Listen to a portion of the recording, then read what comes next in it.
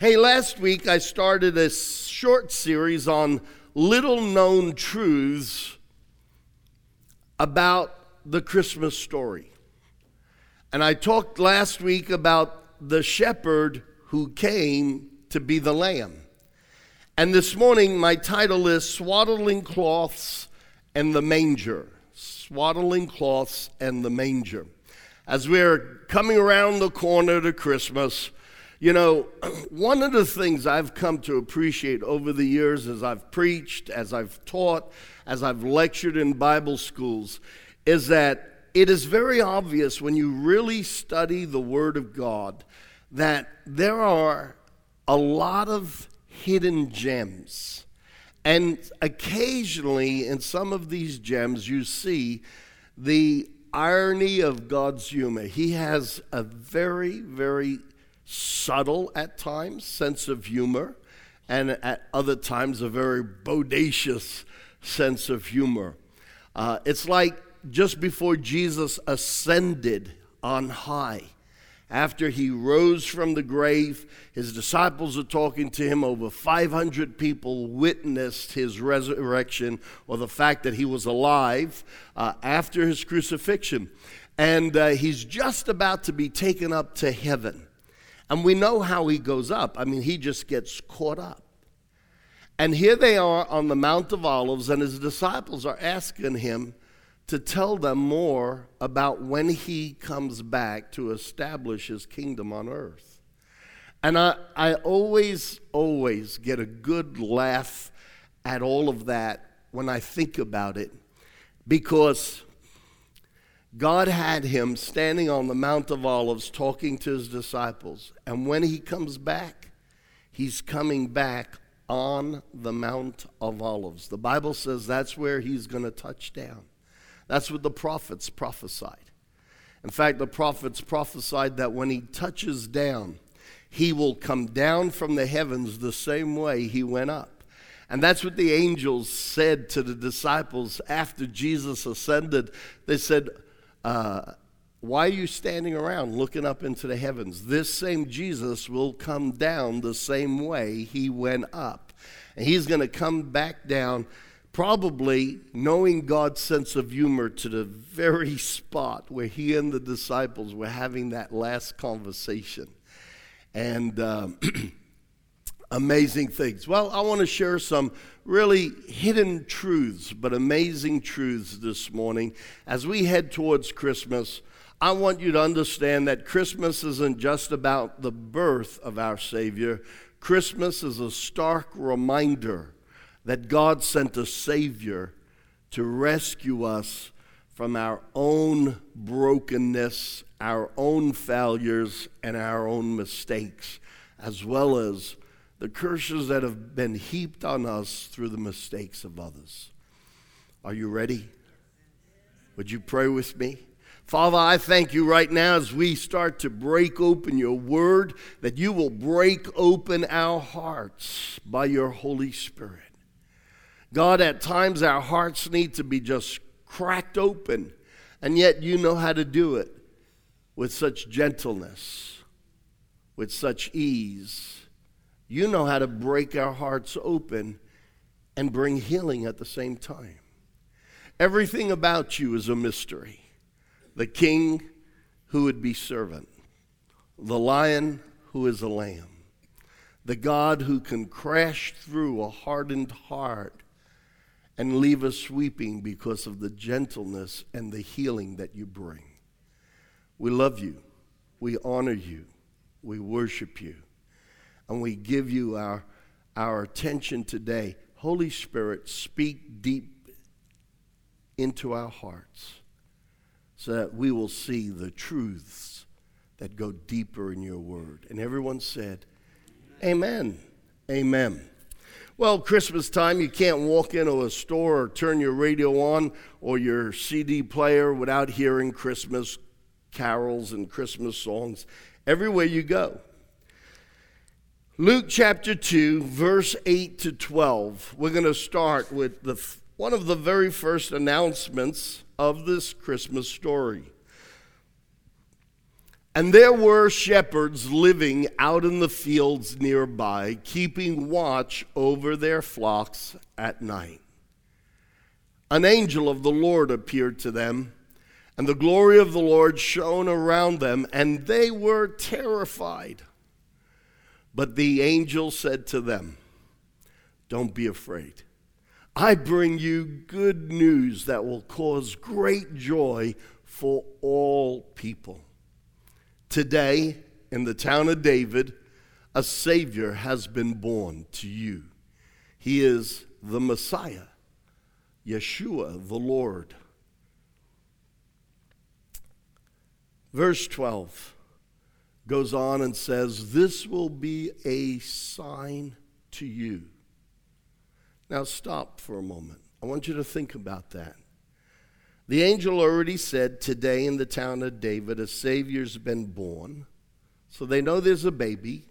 They know he's a male child. He is the Messiah, the Lord. He could have stopped there. The angel could have stopped there and said, "Here you go. Go to Bethlehem. Today, a little baby's been born. He's the Messiah. Go look for him in the city of David." I want you to understand that the city of David was only a very tiny city. In fact, you wouldn't even call it a city, not only not by today's standards, even in those days. It was a town. It was just a little backdrop in between cities. Bethlehem was really a small little place in the middle of nowhere, so to speak. But if all he needed to tell them was that you're going to find a baby, it was just born, and this baby is a male child, and this is Yeshua, this is the Messiah, he gave them enough information, and verse 11 could have deleted verse 12. But I want you to take note of verse 12, because in verse 12 he says, "This will be a sign to you," and he goes on and he tells them something that is out of the ordinary. You see, we've heard this story so many times, we think it's ordinary. You'll find the child wrapped in swaddling cloth lying in a manger, and we think that's quasi-normal. We've heard it over and over and over again ad infinitum, and we don't take note, but the angel actually announced prior to verse 12, you're going to find a newborn baby today who is a male child in Bethlehem. If that was the sign, that's enough news. But he says, this is the sign. This child that you will find will be wrapped in cloths or swaddling cloths, if you're reading from the King James or from the original Greek, lying in a manger. Wow. The shepherds were told by the angel this would be a sign to them. And what's interesting is that this sign wasn't given to the wise men. The wise men had a different sign. They saw a star, and they followed this star. Now, last week I spoke just a moment about who these wise men were. The Bible doesn't say there was 3 of them. The Christmas carol says there was 3 of them. What we do know is that there was a caravan of them. There was a trail of them, quite a few. And the east was east of Bethlehem. Daniel had prophesied about when this Messiah would come. Jerusalem was the last standing city of all of Israel. Israel had been divided into 2 nations, and it became Israel and then Judah. And Israel had dissipated through wars, and the people had been scattered. Now you're down to Judah, the second half of the nation, what was once the whole nation of Israel. It was basically made up of 2 tribes, and the capital was Jerusalem, the holy city.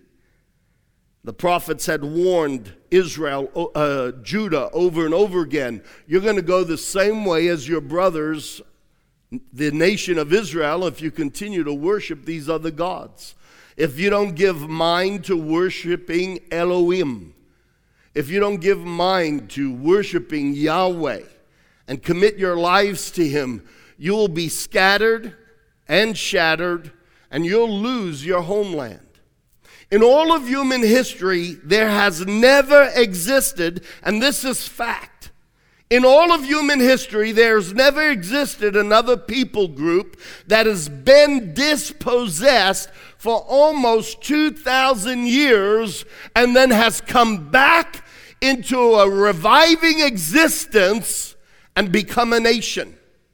In fact, your Bible is so phenomenal and so out of the ordinary that the Word of God prophesied through a question: can a nation be born in one day? And yet Israel will be born in a day. In 1948, the nations of the world recognized Israel as a sovereign nation after almost 2,000 years of non-existence. In fact, not only did it not exist anymore, they had lost their Hebrew language and had to relearn the language from ancient writings that had been discovered. And so the language was put back together again. God had prophesied that because of their much rebellion, they would be dispersed around the world. And you had Jewish folk from Germany, from Denmark, from Russia. They came from everywhere after World War II. 1948, just like the prophets prophesied, this fledgling group of mismatched people from around the world started to come together as one people group, the tribes of Israel. Became a nation in 1948. Soon after that, 7 Arab nations came against them to destroy them and literally wipe them off the map. And during that 7-day war, this new founded nation of exiles from multitudes of nations around the world fought off. Without any foreign help, they fought off 7 nations, each nation more than 5 times their own size. They won an astounding victory because all the armies of the world cannot alter the Word of God.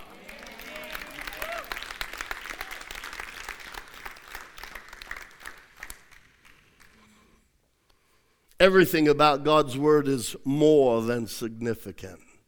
It's powerful. It's astounding. I'll take anyone on head to head if they want to brag about the prophecies of Nostradamus or any other so-called prophet. I have done the studies and I have done the calculations, and nothing comes remotely close to the prophetic impact of God's Word.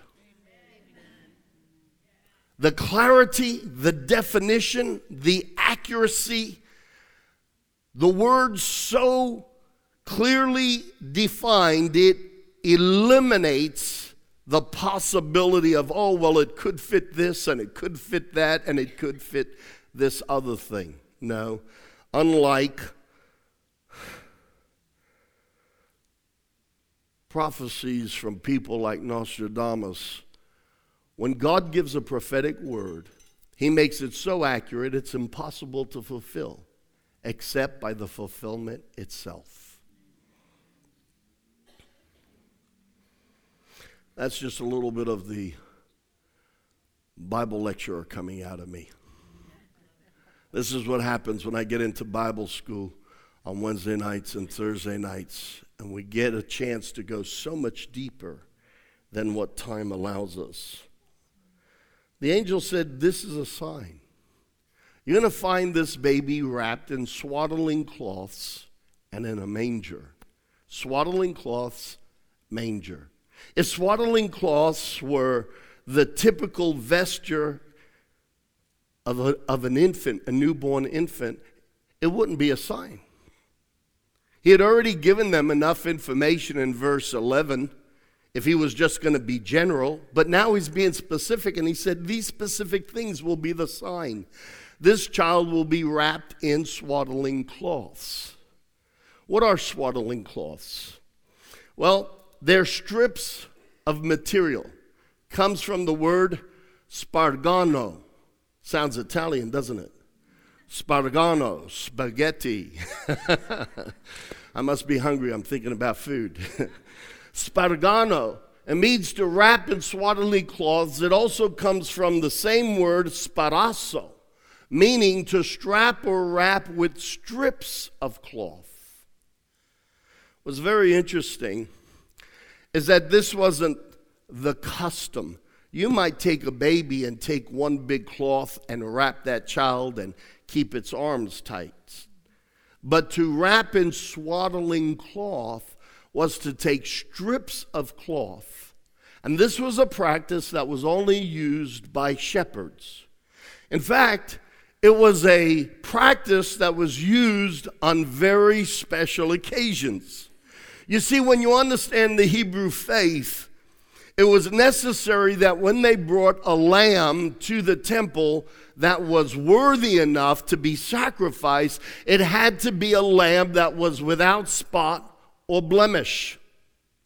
And so when newborn lambs were born, if they met initial criteria and they looked perfect for all intents and purposes, the shepherds would meet on the outskirts of Bethlehem at the watchtower, where there would be these swaddling cloths, and they would take these strips of cloth and wrap each limb of the newborn lamb, and then wrap the body and encase it so that it would not injure itself, so that it would continue to be without spot or blemish.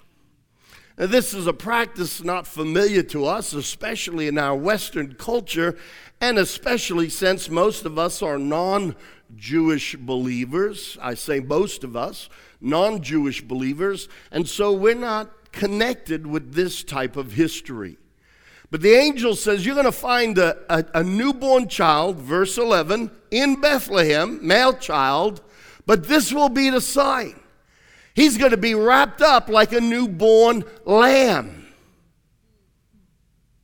and in a manger. Now, you and I today, we live in America. Thank God we live in America, and so we have commodities up the wazoo, things that we take for granted that, and I wish every American would be able to travel overseas and live overseas in different nations for a period of time, because I am sure most of you, if not all of you, would come back, and almost the first thing you would do when you get off the plane is you'd kiss the tarmac.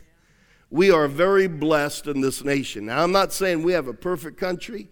I'm not saying America's utopia. There are a lot of things about America that's broken. But I want to tell you, as somebody who has traveled around the world, preached around the world, and lived in different parts of the world, we have luxuries, or we have everyday commodities that are beyond luxuries, even in other third world countries. And that's just a fact. That's the absolute truth. I mean, I spent 29 years in Australia. I say Australia, and everybody wants to go to Australia. Well, you have a thermostat on your wall, and with one push of a button, it'll set the temperature in the whole house. Australia, a first world country where everyone wants to go, we don't have central heating, and we don't have central cooling. We are so blessed here. So we think of a manger as just a barn house where the animals would be. Well, I'm going to mess up your Christmas theology and your Christmas story, because I'm going to tell you what a manger really is. And so if we look at the word manger in the Greek, manger is phatne, which is, it's called a manger. It's a feeding trough. A stall. You see, where the animals would gather, there would be a feeding trough, sometimes made out of wood, sometimes carved out of stone. And it was a feeding trough, shaped a little bit like a crib. But it's the feeding trough from which the animals in a stall would feed in. And so the angel says to these shepherd boys, he says, guys, by the way, it's believed that these were actually young Levites in training, put in charge to tend sheep that were most likely to be used for sacrifices in the temple. And so the angel says, this is the sign. Yeah, there's going to be a baby boy born in Bethlehem. And yes, he is the Messiah. But here's the sign that'll separate him from all the others.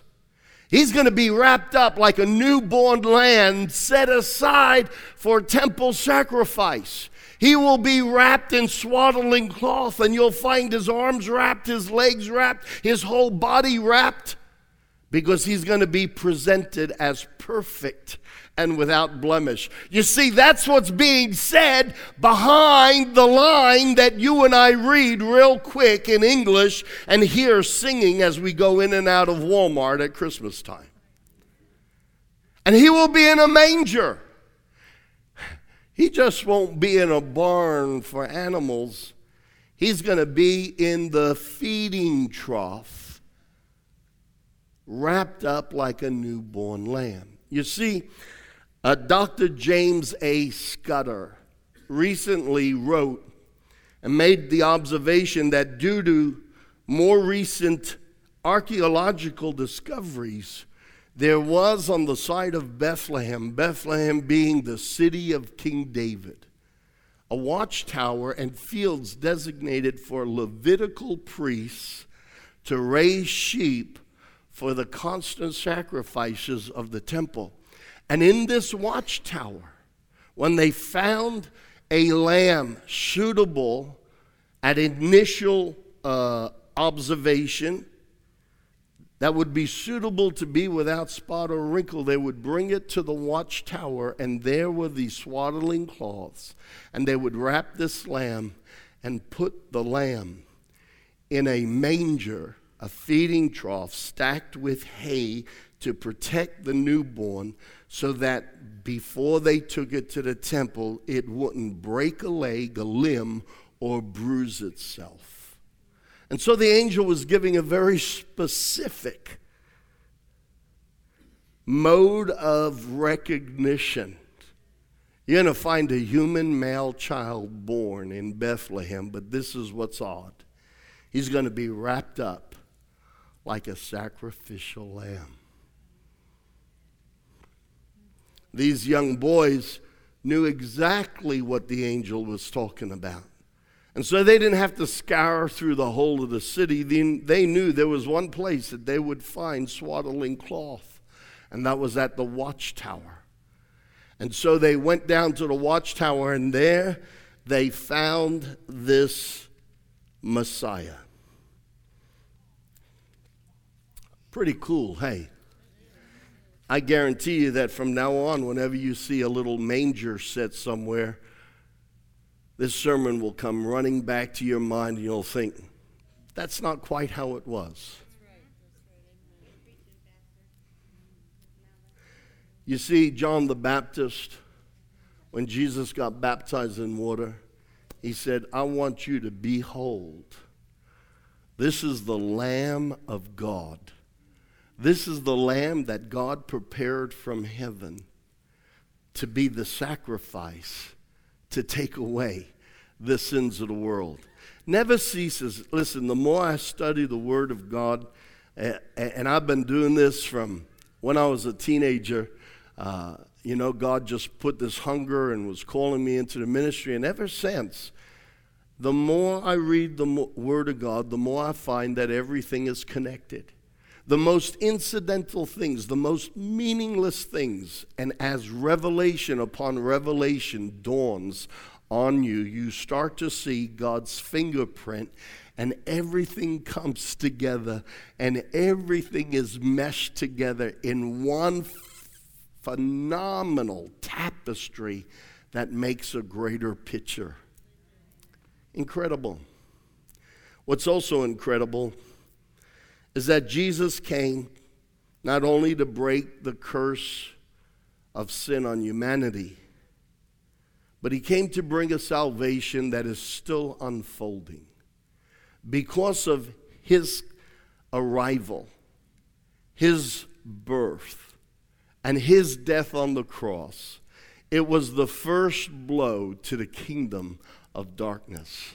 The kingdom of God. The angel said, good news. This is good news to all men. Why is it good news to all men? Because the earth was now encased in a prison shell, guarded by demons from north to south, east to west. It had become literally the stomping ground for demons to tread on humanity. You ever wonder why mankind is so broken? Ever wonder why history is filled with so many atrocities? Every kind of sin imaginable, because Adam had surrendered his godly right to rule the earth, and Lucifer gladly picked up that scepter and became the god of this world, and he has been tyrannizing the earth ever since. Isaiah chapter 9, for unto us a child is born, unto us a son is given,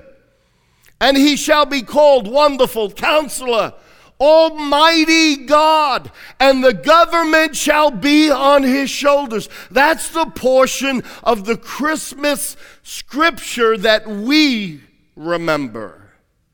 But if you read Isaiah chapter 9, verse 1, it talks about a darkness being over the whole face of the earth. And how, as in the day of Midian's defeat, oh, how the Jewish people knew this story. The Midianites, the Bible says, swarmed the countryside like locusts. They were nomads, and they just wandered from season to season, would go from region to region. And when they came into Israel, they would invade and just take whatever sheep, whatever cattle they would take from the fruit of the vine. And like locusts, they would literally eat up all the hard work of the Hebrew people. And during the days of Gideon, for 7 years, the Midianites, year after year, just robbed them of their harvest. There were too many of them for them to even be able to rise up against them. As in the days of Midian's defeat, this is what Isaiah chapter 9 says. There will be a bounty, there will be dancing, there will be rejoicing.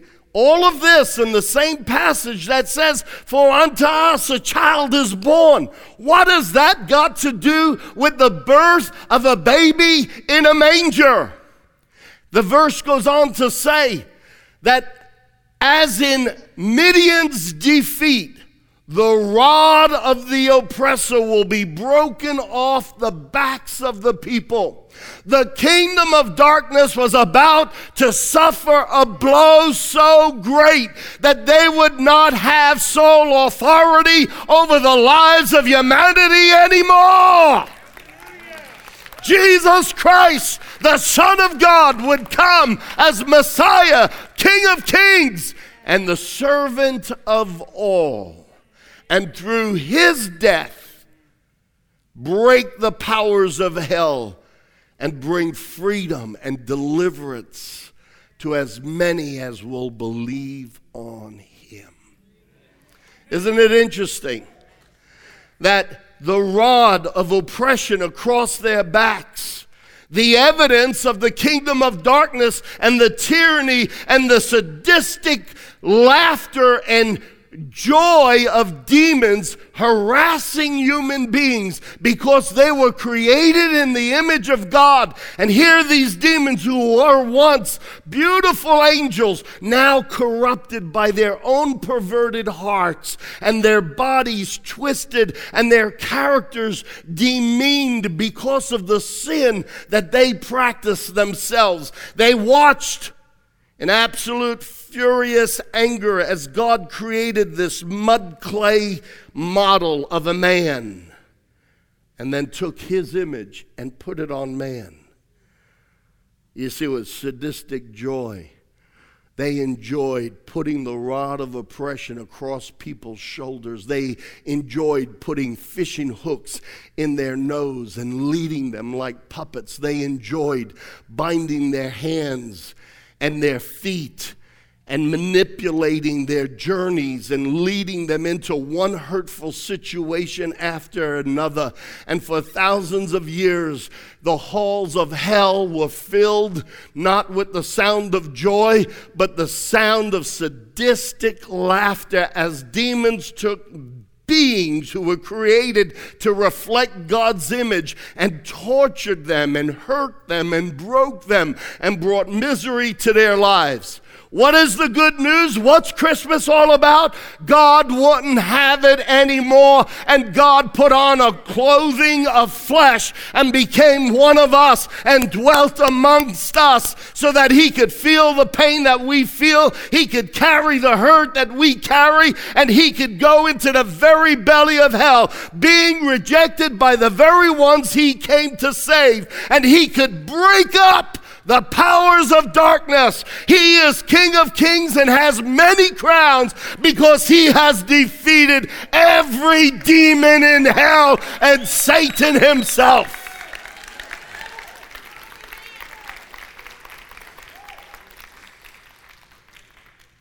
At his knee they will bow because they have this erasable memory of that day that this defeated Messiah was lifeless on a cross, and they danced with joy only to find moments later he was thundering through the halls of their prison cells, and they quickly cowered in fear. And from that day on, every one of them still bear on their necks the imprint of his foot. Why? Because the Bible says when man first fell and there was an exchange of authority from Adam to Lucifer, God prophesied and he said, serpent, Satan, you and your kind will bruise the heel of humanity. But there will come from the woman a seed who will crush your head. The reason why, give the Lord a clap. The reasons why demons will bow when they hear the name of Jesus is because instantly that name brings them back to a time, a day, and a place, the worst nightmare of their lives. They went from rejoicing to cowering to having the foot of God on their head. And in that sense, the rod of oppression across humanity's back was the government and the torture of that government, the government of darkness. Surprisingly, no wonder Isaiah then flips it and says, and when this child is born, the government of God will be on his shoulders. Hallelujah. You see, anyone born in Christ Jesus has been given the right to be sons of God. The rod of oppression of the government of the kingdom of darkness need not be on your shoulders, because the kingdom of God is on his shoulders and our shoulders as co-heirs with Jesus Christ. Can I get an amen? Come on, put it together.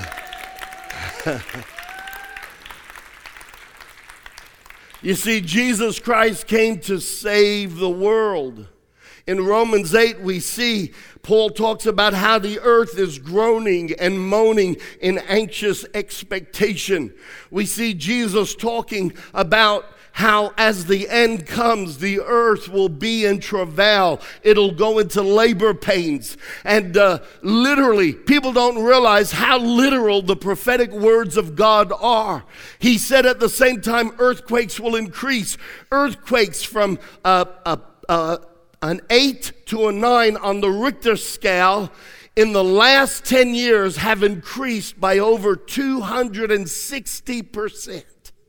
The earth is literally going through a labor pain because as we witnessed on what we call that Christmas morning, the birth of the Son of God, the earth is getting ready to give birth to the second coming of Jesus Christ. Hallelujah!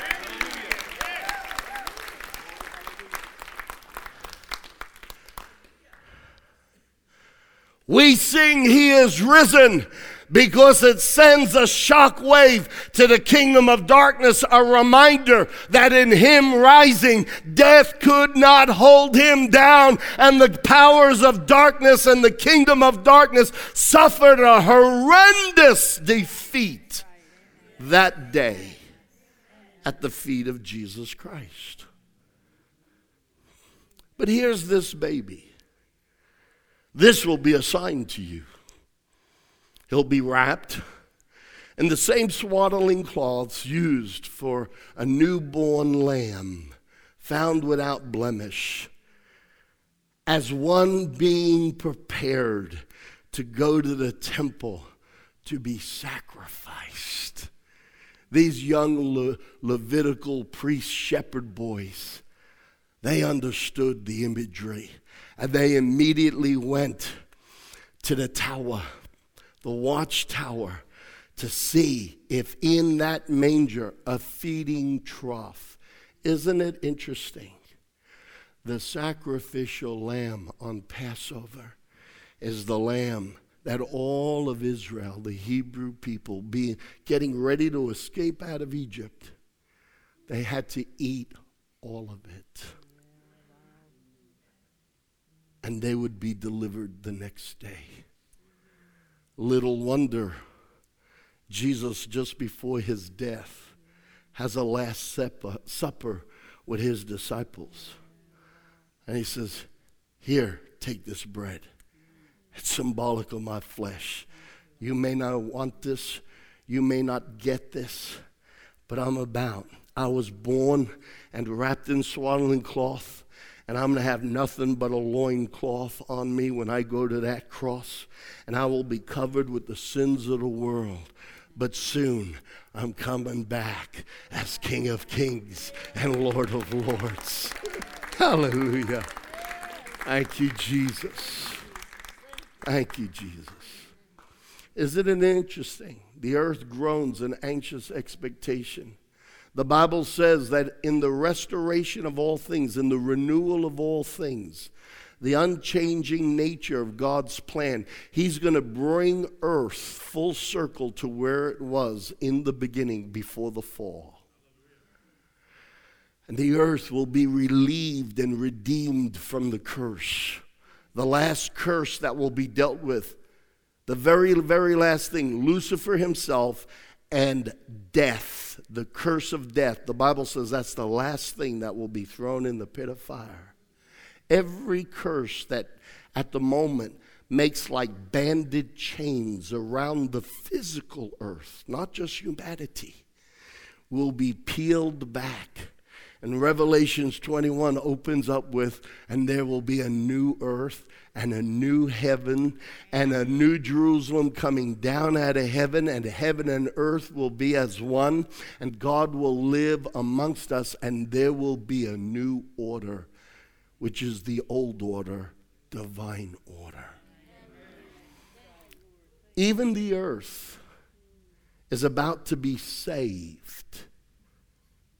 After the second coming of Christ and after the 1,000 years, all of it will be renewed and totally saved. The saving power of God goes on having impact, and the whole earth will be redeemed from the whole curse. So isn't it interesting? And isn't it ironic? And I find it so typical of many of these hidden gems of humor that God has, that here, the King of Kings is the Lamb who will be sacrificed and eaten at Passover. And He's even laying in the feeding trough, even of the animals, because He's the one who will redeem the whole earth from the curse. Everything about the Word of God and everything about God is so complete and tied together. Good news. The kingdom of darkness has suffered a great blow, and the kingdom of God, even now, invisibly and indivisibly is amongst us. And better than that, it is in us. Christ in you, the hope of glory. Come on, stand and give the Lord a shout of praise. Come on, put your hands together and praise Him. As we get ready to come towards Christmas, this is an awesome celebration. It's not Christmas as it's always been. It's Christmas. Christ, the Son of God, has been born for us. Hallelujah. And whether this is the literal day or not, I don't care. I'm going to take the excuse the world wants to abuse it and pervert it and misuse it. On this day, I will make it sacred unto the Lord, because every day is sacred unto Him anyway.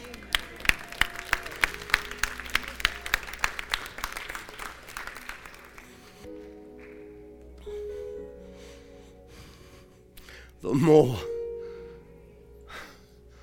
more I study His Word, the more I'm in awe of how not one jot or tittle, little accentuation markers in the Hebrew language, a jot and a tittle, not even those things that seem insignificant will pass away. Kings, kingdoms, philosophies, theories, the arguments of men will all fade away sooner or later. But what will last forever is the endearing Word of God come to life in Jesus Christ. Christmas? Heck yeah. But not like the world celebrates it. This is God's the unfolding of His incredible plan. He loves you so much, He could not leave you in the dark. The Bible says, for everyone who accepts Christ and what He did for us, God would give them the right to become sons of God. It goes on to say that the moment we ask Jesus Christ into our heart, we are immediately ripped out of the kingdom of darkness, pulled out of the governmental jurisdiction of demons. Do you know that if you don't have Jesus in your heart, whether you want it or not, demons arbitrarily have the right over your personhood? Everyone fights for their independence. Everyone fights to be known and to have their rights recognized. But I want to tell you that there's one political argument that no man can solve, and that is that your freedom will never give you freedom until the blood of Jesus breaks the legal right that demons have over humanity.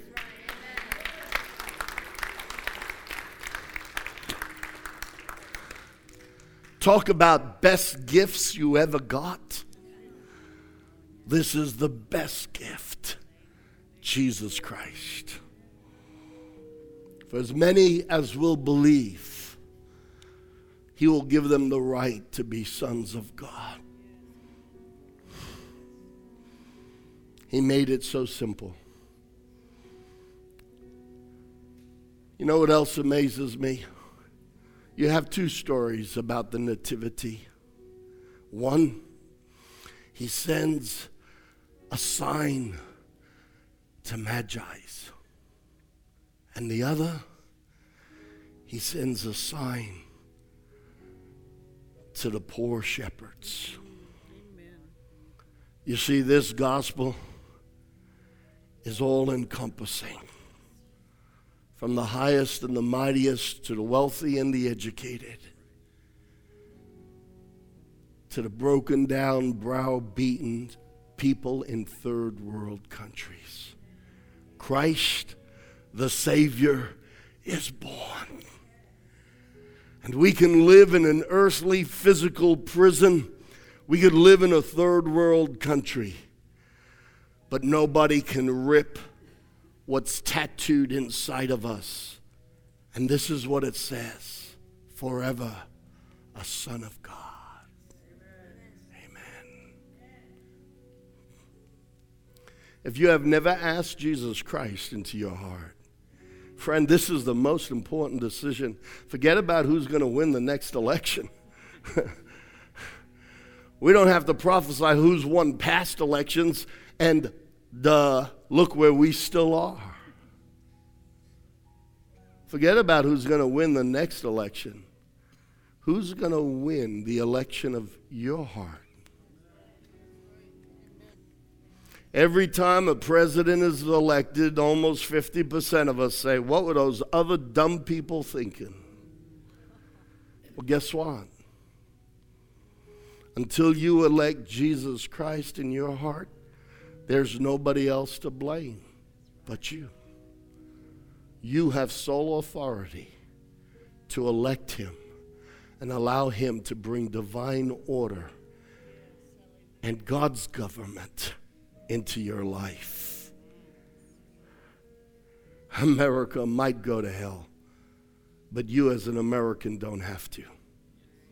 When you accept Jesus Christ as your Lord and as your Savior.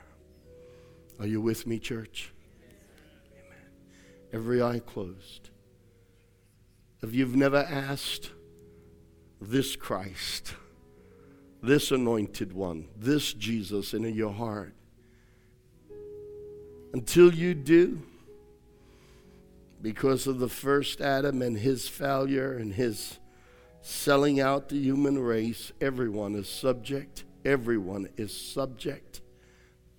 No matter how smart or independent you think you are, the truth of the matter is, read history. All of humanity is bound to the kingdom of darkness. And the only way out is through Jesus Christ. So right now, across this auditorium, if you want to ask Jesus into your heart, he made it simple enough for a child. Just believe. You could believe in Peter Pan. You can believe in Santa Claus. Believe in the Son of God. He knows how you're broken, and he knows how to heal you. He knows where you're hurting, and he knows how to reach you and save you. Right now, while every eye is closed, raise your hand if you want to accept this Jesus, the greatest Christmas gift of all of humanity. Jesus Christ said, I want you to be my Lord and Savior. You maybe did it years ago and you've walked away and you know you're not right with God. I'm not here to embarrass you. I'm here to help you. The door is open. Raise your hand and say yes to Jesus. As everyone has their eyes closed, would you raise your hand right now? Thank you.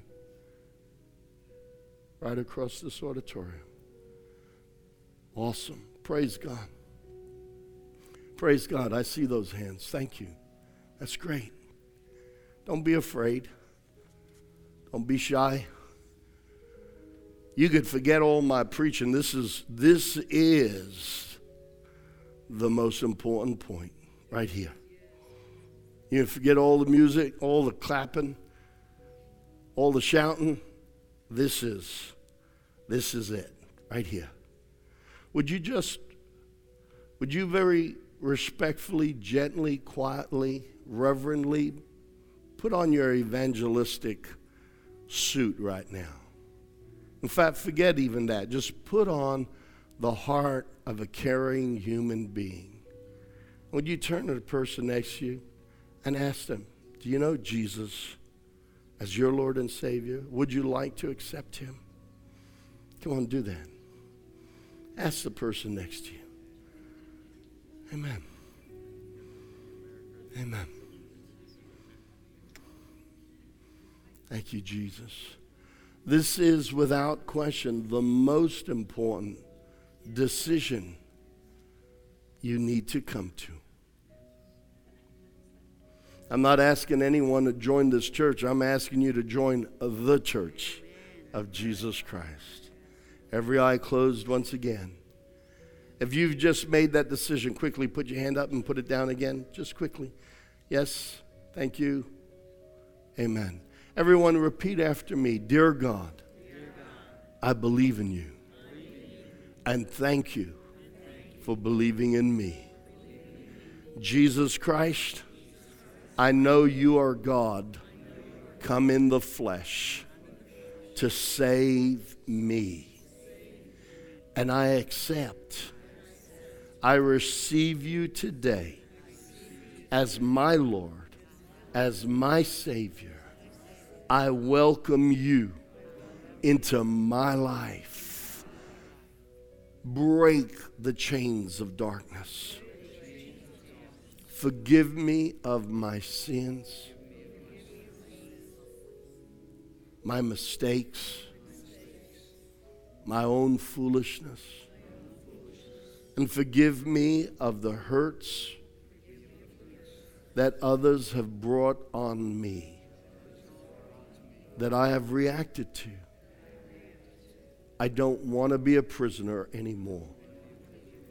Jesus Christ, I declare today I put my faith in you and I allow you to be my Lord, my God, my Savior, and my friend. I accept you and what you've done for me. Amen.